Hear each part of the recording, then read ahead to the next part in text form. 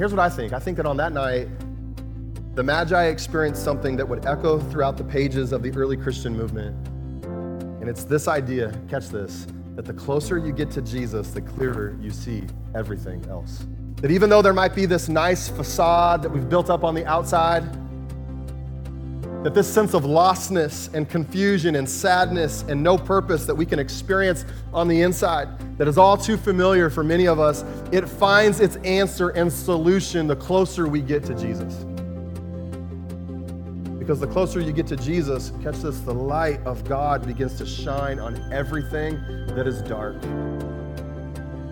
And the feeling you get in this moment when the light shines on those dark areas of your life, it's not shame, it's not judgment, the feeling is not self-hatred, the feeling are not insecurity when the light shines. When the light shines on the darkness, the feeling that you have and that I have is joy.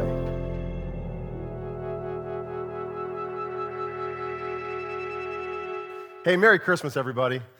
Man, so good to be together. So glad that you're here. So glad that you came to gather with us. I know that everybody has a lot of things going on today and tomorrow and all of that, but just so glad that you would come gather with us around the gospel, the good news of Jesus, to really reflect on all that he did for us on this night 2,000 years ago. Hey, if you're a guest with us today, I just want to say hey and welcome you here. I know that every year at Christmas Eve, we have guests with us for lots of different reasons. But if you are here and you are looking for a church, I just want you to know that we have a Connect card located on the seat back in front of you. There are some also located in the back on that table by the double doors. If you want to fill that out, if you want to know more about our church, we'd love to share that information with you. Aren't going to hound you, aren't going to stop by your house. Yeah, none of that kind of stuff. But if you fill that out, we do have a special gift for you. Hey, really excited to share with us this morning. You know, little insider information. Christmas Eve service is a pretty big deal for pastors. We're always sitting there going like, okay, what should we say this year? You know, how many times can you preach the story and still try to come up with something fresh, something relevant, and something that'll stick with people? I'm always just wondering, you know, what are people dealing with this time of year? What's going on in your story and in your life? And so I was thinking this week about, you know, how many times we hear people describe Christmas as the most wonderful time of the year. And I think that, you know, most of us identify with that statement, at least on some level. I think most of us understand how magical this time of year can be. But for those of us who have experienced any challenge or difficulty in this life, we can look at this famous phrase and feel like it's a bit incomplete, like it's missing something. In fact, I think that if we were to have been the ones to coin this phrase, the most wonderful time of the year, it might have looked more like this. You can go to throw that first one up. We might have written it like, it's the most wonderful time of the year, comma, unless, right? Unless you got teenagers rebelling at home. It's the most wonderful time of the year unless you lost your job. It's the most wonderful time of the year unless, you know, you have no family around at Christmas and it's going to be pretty lonely. Most wonderful time of the year unless there's something going on that you're battling that's health related or finance related or marriage related or whatever the case is. And it just seems to me like more often than not for a lot of people, you know, this isn't necessarily the most wonderful time of the year. It's the time of year when all of the challenges of life are more heightened, more in your face, less avoidable. And for a lot of people, this is the most anxious time of the year, isn't it? For a lot of people, this is the most stressful time of the year, the most worrisome time of the year, the most fearful time of the year. In fact, research tells us that 88% of people feel more stressed out during the holiday season. Does that sound like the most wonderful time of the year? Research tells us this, catch this, that 56% of people admit that they have to bite their lip when they're with their family around tables during the holidays. 56%. Think about that statistic and how much that statistic only goes up when you consider the number of people who don't bite their tongue and instead say whatever they want to say, right? I think we all understand that we're going to be around some people this week and we've got some things on our mind that we wouldn't mind sharing.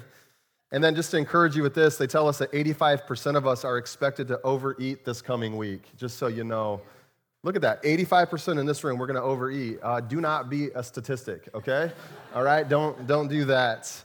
Man, there's so much going on right now. So much tradition to get to. We all got plans, but what I want to do is just take a few minutes here. I'm not going to be long. And I want us to kind of just gather together around the significance of the story. The significance of the birth story of Jesus. Let me just say it like this. The classic Christmas story reminds us that this is the most wonderful time of the year, not because everything in our life is now made perfect, but because hope has come to us in the flesh. This is the most wonderful time of year. Not because when Christmas comes, everything is made right in our life, and now there's no more challenge or struggle, but this is the most wonderful time of the year because of what we believe as followers of Jesus, that even though there is darkness and there is pain and there is struggle, hope has come to us in the flesh. Matthew chapter 1 tells us this. It says, "And she will have a son, and you're to name him Jesus, for he will save his people from their sins." All of this occurred to fulfill the Lord's message through his prophet. "Look, the virgin will conceive a child. She will give birth to a son, and they will call him Emmanuel," which means God is with us. That phrase right there, God is with us, can probably sum up the entire Christmas story in those few words. We are gathering together really at this time of year, during this season, to celebrate and remember that God is not far off and distant and unengaged and uninvolved and unconcerned with our lives, but that the God of the universe, the God who spoke the world into existence, the all-powerful, all-knowing God, he came to us in the flesh, to be near us, to walk with us, to know us. God is with us. In fact, I would say that the manger proclaims that the very presence of God is present with us. The manger proclaims that hope has come to us in the flesh. And I think that's so big because, at the time of Jesus' birth, the world was very tired. The world was weary. They were desperate for hope. There was so much darkness and oppression and political unrest, similar probably to how we feel at times today. And all of this is going on so much so that Matthew's gospel tells us about some very wealthy, very spiritual men who went searching for hope. They went out searching for answers to these problems that the world was facing at the time. And tells us in Matthew chapter 2 that after Jesus was born in Bethlehem in Judea during the time of King Herod, that Magi, or wise men from the east, came to Jerusalem and asked, "Where is the one who has been born King of the Jews? We saw his star in the east, and we've come to worship him." It's a big part of the story. Interesting that it's only recorded in Matthew's gospel. We don't read about this in Luke's gospel, which both of those gospels have detailed accounts of the birth narrative of Jesus. And Matthew leaves, or Luke leaves this out, but Matthew includes it. And yet every nativity scene that we see, every one you have at your house or we see anywhere or any painting, all include the wise men. They're significant characters in this story. And what Matthew is telling us is that they see this star in the sky, they travel this great distance, they come to Herod's palace in Jerusalem, and they speak to King Herod and they ask him, "Where is the child who was born King of the Jews?" And this is a pretty big deal because Herod would like to still be king. He knows he's not the born king, he's the appointed king, and there's a big difference. And so he's a very insecure kind of psychomaniac, and they don't understand all of this, but they come before him to find all of this out. And he tells them to go on to Bethlehem, and that once they find the child, to report back to him so that he too can go worship Jesus. And those were not his actual motives. But I look at this story, it's interesting to me how much Christmas tradition has been built around a couple short sentences, especially when you think about the star. Because the star, it's everywhere at Christmas. It's been a staple of Christmas tradition for 2,000 years, especially when you look to the top of most of our Christmas trees. We're told that statistically the star is the number one topper of Christmas trees every year. And yet this tradition of this star that so many people put on the top of their tree, it actually comes from the original classic Christmas story from this specific passage in Matthew chapter 2. The star that appears out of nowhere in a black sky at a time in history when there was no hope, when there was, all of this discouragement and fear, this star shines bright in this black sky one night. And I want you just to think with me for a minute about the condition of the world at the time of Jesus' birth. Like, imagine it. Think of all the challenges that people are facing. Think of the oppression from the Roman Empire as they are moving through the world, conquering other kingdoms and expanding their reach. Think of all the fear, all the darkness. And now imagine that in the middle of all of this political backdrop and all of this oppression, that one night, in the midst of a black sky, a bright star appears out of nowhere. And the star, apparently, it's so significant, it's so bright, it's so peculiar, that it grabs the attention of these men, these magi, who are known to chart the stars and to look for supernatural signs that would be written in the sky. And apparently, the star makes such an impression on them that they decide to set out on a years-long journey to discover the meaning of this star. This isn't just a quick little weekend trip. It's a trip. It's a journey that would have taken at least a year or two, and they go on this journey to find an answer to whatever they were missing. And I just wonder this, as I read this story, and if you're taking notes, you can catch this, like what has to be happening for these magi to be willing to walk away from everything in order to walk towards a star? Like, what's going on? How desperate do you have to be? How unsure do you have to be about the answers that you have accumulated throughout your life to go looking for answers in a far-off and distant land? These men in this story, they are known for their great wealth. They were known to rub shoulders with people in high places, particularly those in political power, such as kings and rulers. And so we know, as we read this story, that the Magi are men of great means. They have great influence. They are the ones that people look to explain spiritual things. These are the men who would interpret dreams for kings and for rulers.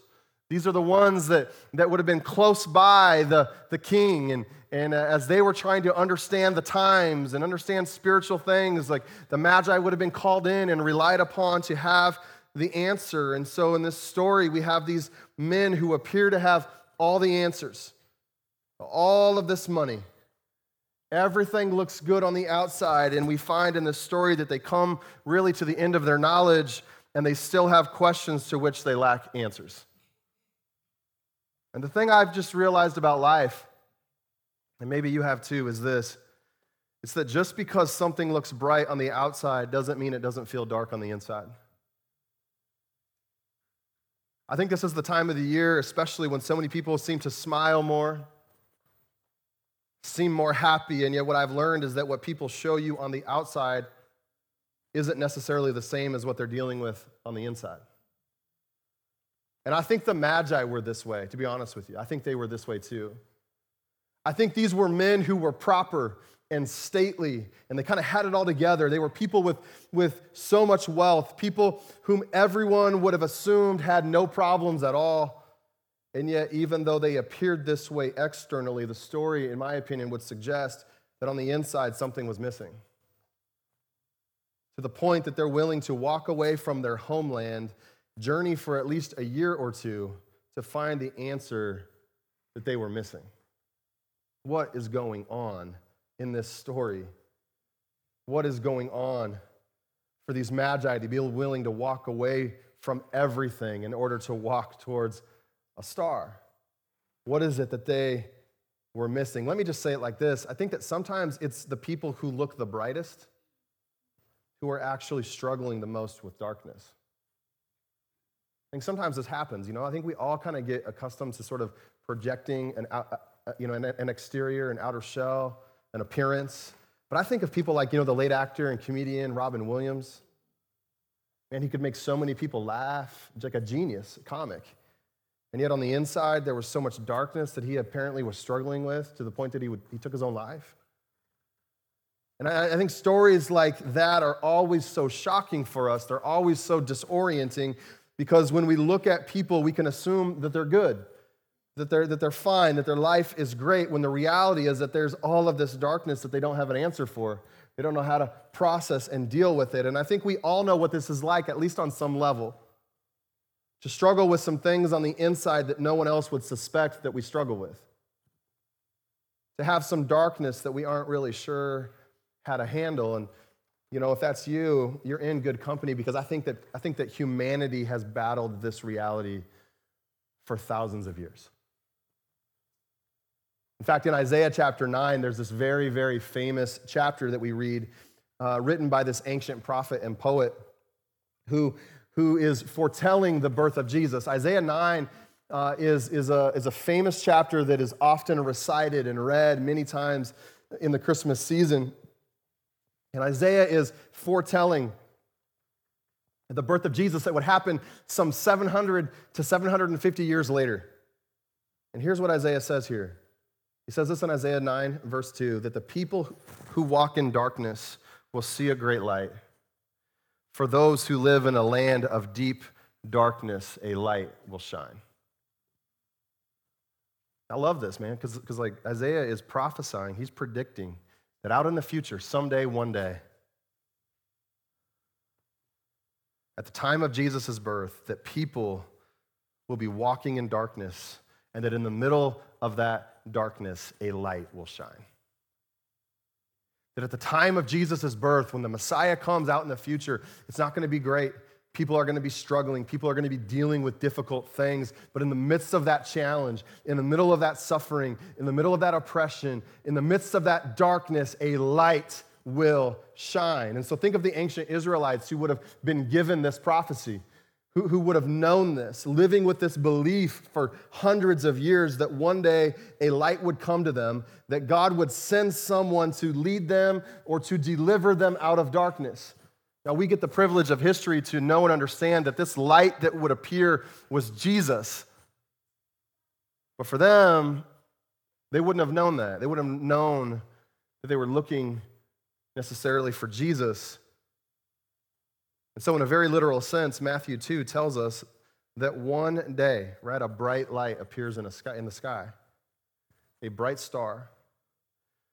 You know what it's doing? You know what the star is doing? It is symbolically communicating that the days of living in darkness have come to an end.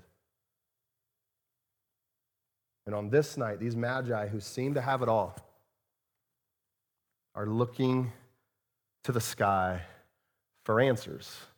And I think a lot of us probably can relate to the magi, like there's a lot of us who have, maybe more than we need. There's a lot of us here who probably have a nice house, live in the suburbs somewhere, and not a lot of like real, tough challenges. Maybe we even compare our issues to others and think, man, we've got it good. And what can happen sometimes is we come into church and there can be all of this assumption by everybody else that we've got it all figured out and everything's good and everything's fine. And I think we can relate to the Magi in this sense because the Magi seem to have it all figured out. And yet they're still looking to the sky for answers. They're like, we don't know. There's things we just don't know. And when they see the star, to them it signals that something or someone has arrived that can make things change, that can make life better, that can make life more hopeful. And so the story continues on in Matthew chapter 2, verse 9, and it says, after they heard the king, again, this is Herod, it says they went on their way, and the star they had seen in the east went ahead of them until it stopped over the place where the child was. And when they saw the star, they were overjoyed.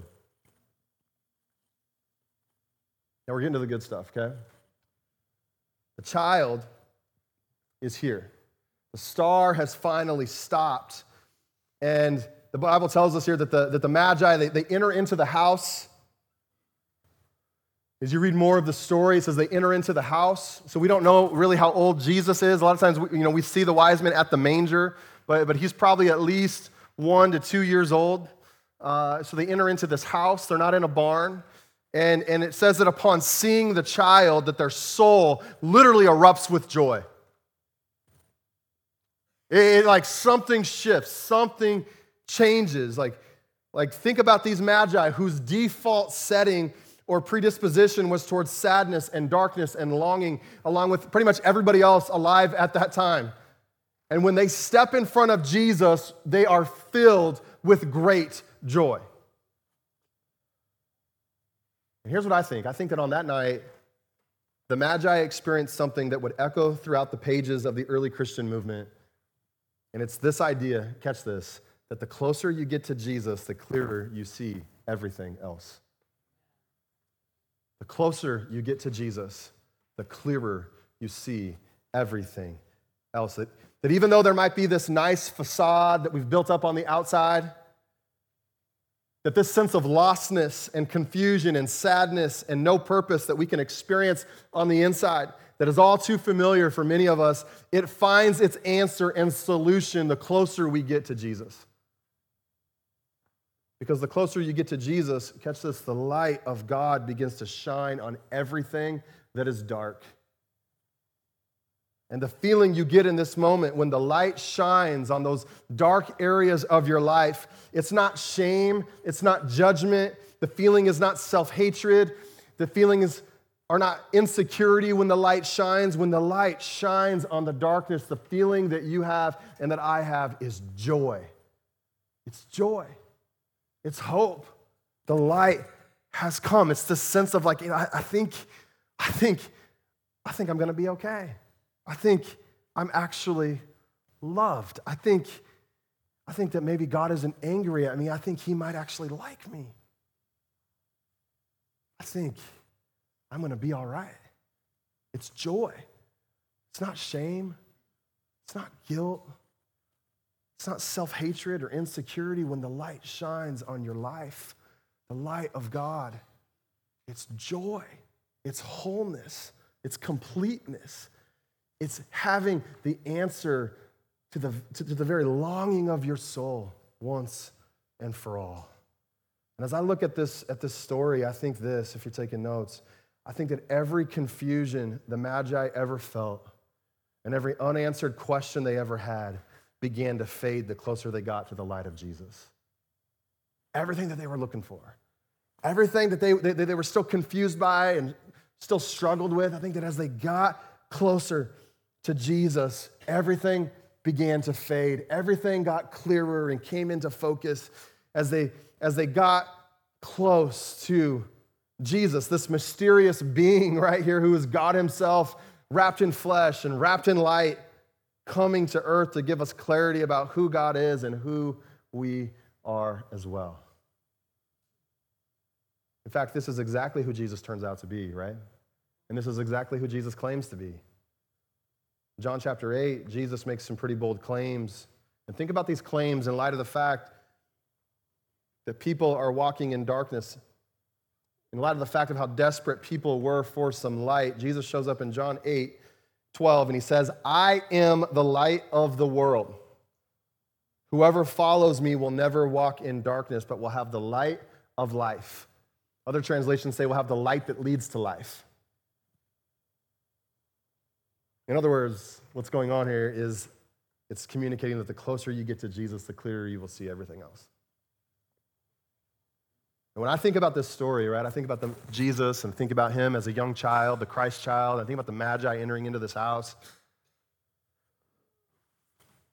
It makes me think of some famous lyrics that, all of us are probably going to be familiar with. I think about this experience of them bringing all of their struggle, bringing all of their pain, all of their lostness and unanswered questions, and coming there into the house before the Christ child and their soul just erupting with joy. And this reminds me of some very, very, very famous lyrics that say, I once was lost, but now I'm found.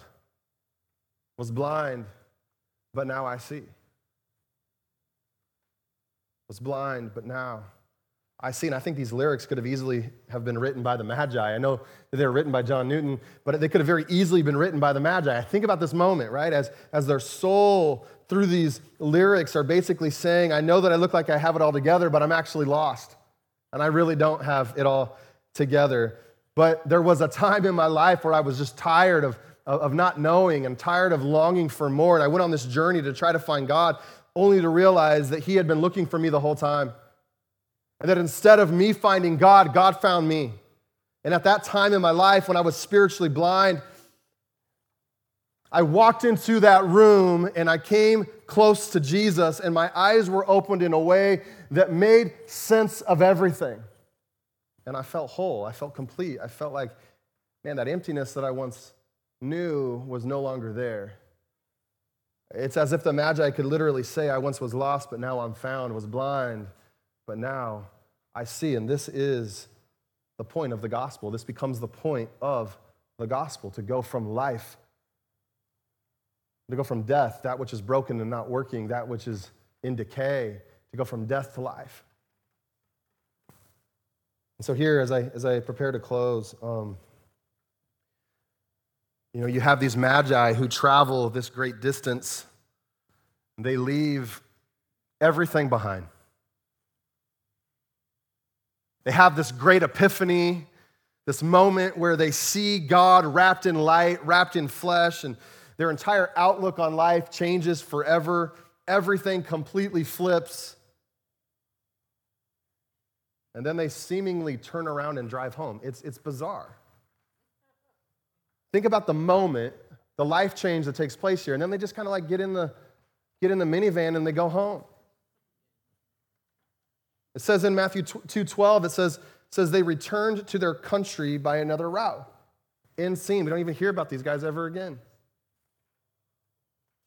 The detail in this verse that I want to point out is that they returned by another route. The New Living Translation says they returned home a different way. A different way. And I've always assumed that the sole reason for this is just because King Herod wanted the child killed, and they're warned by an angel to go a different way.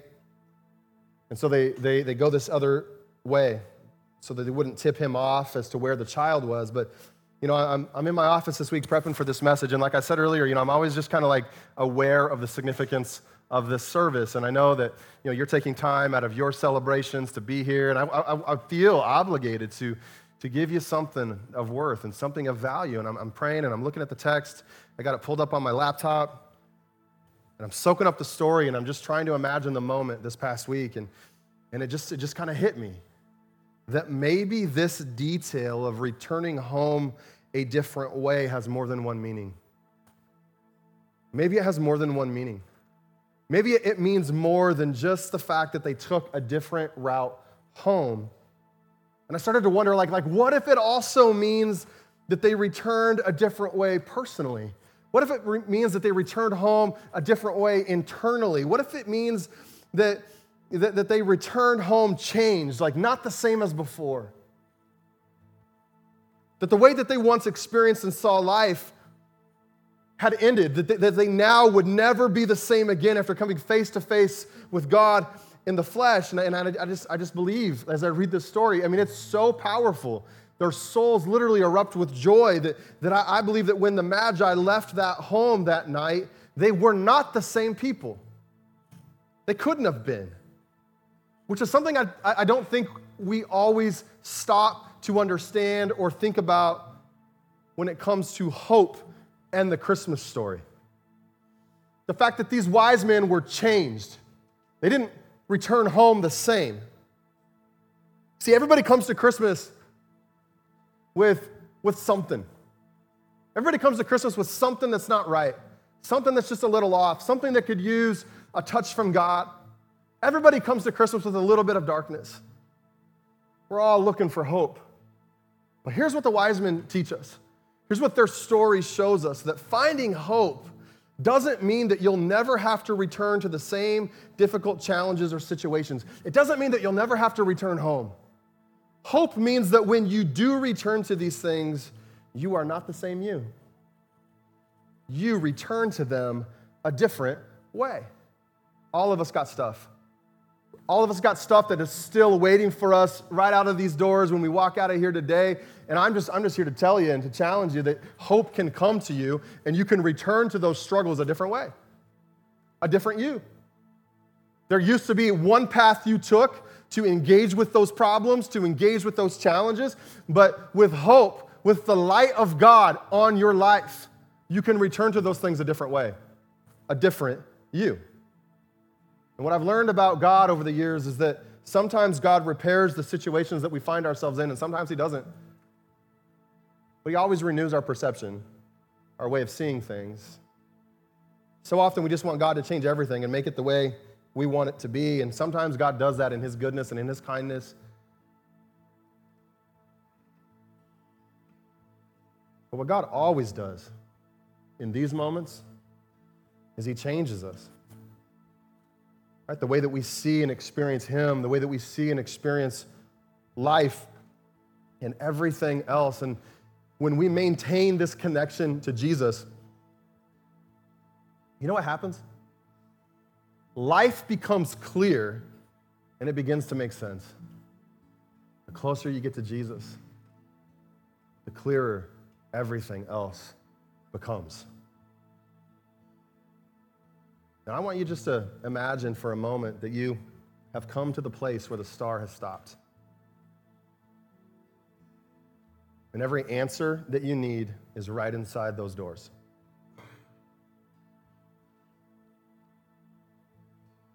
And what if entering in to that home where the Christ child is, what if the very thing you're looking for is right there? What if you too could experience this eruption of joy in your soul? You see, when we have an experience like this with Jesus and then have to return to whatever life has waiting for us outside of these doors, I think that we are to return with this conviction that the way things are out there are not the way things will be forever. And like the ancient Israelites, we too wait in the middle of our own darkness with great expectation for the light to shine. For heaven to burst forth in the middle of whatever hell we have to go back to. Whatever pain, whatever challenge, whatever struggle. Because listen to me, God who is light has invaded the darkest places of our lives and our world. And I love what the Apostle John says as he explains the Christmas story in one line, in one sentence. Matthew gets a whole bunch of lines. He gets chapter. Luke takes an exhaustive amount of time to explain Christmas. John, he summarizes all of Christmas and the birth of Jesus like this. In John 1:5, he says, the light shines in the darkness, and the darkness can never extinguish it. Christmas is when we remember that even though it may be dark, light has come. Light has come to shine in the darkness. And my prayer for you is that Christmas this year wouldn't just be filled with traditions and nostalgia. Hear me, lean in, I'm done. But my prayer for you is that Christmas would be a time where the darkest parts of your story would brighten up just a bit. That there would be this clarity about life that would come to you as light shines in the darkness, and that joy would just erupt in your spirit because you understand that you too are unconditionally loved by God. That's good news right there. Step into the house. Come closer to the Christ child. Lean in a little more than you have before and watch and see this joy come to you. Watch it erupt inside of you. May your Christmas be filled with unspeakable joy. Would you just bow your heads for a moment? Maybe you're at a place in your life right now that feels a bit dark, and I just want to pray for you. Every head bowed in this room, you want to bow your heads for a moment and just contemplate the significance of this story, this Christmas, of light shining in the darkness and darkness being unable to be any sort of match against the light. And if you're just feeling like, man, Pastor Jordan, there's some darkness going on, and you need some light to shine, every head bowed, no one's watching you.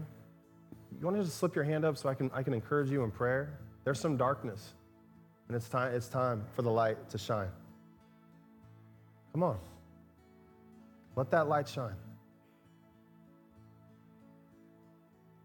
Oh God, would you come and light up the darkness right now that we all feel, that's all too familiar, that we know has to go.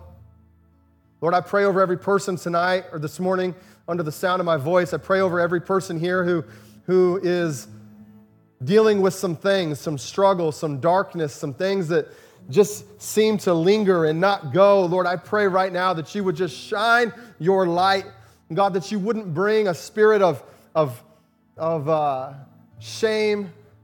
I thank you that you don't bring a spirit of embarrassment in times like these.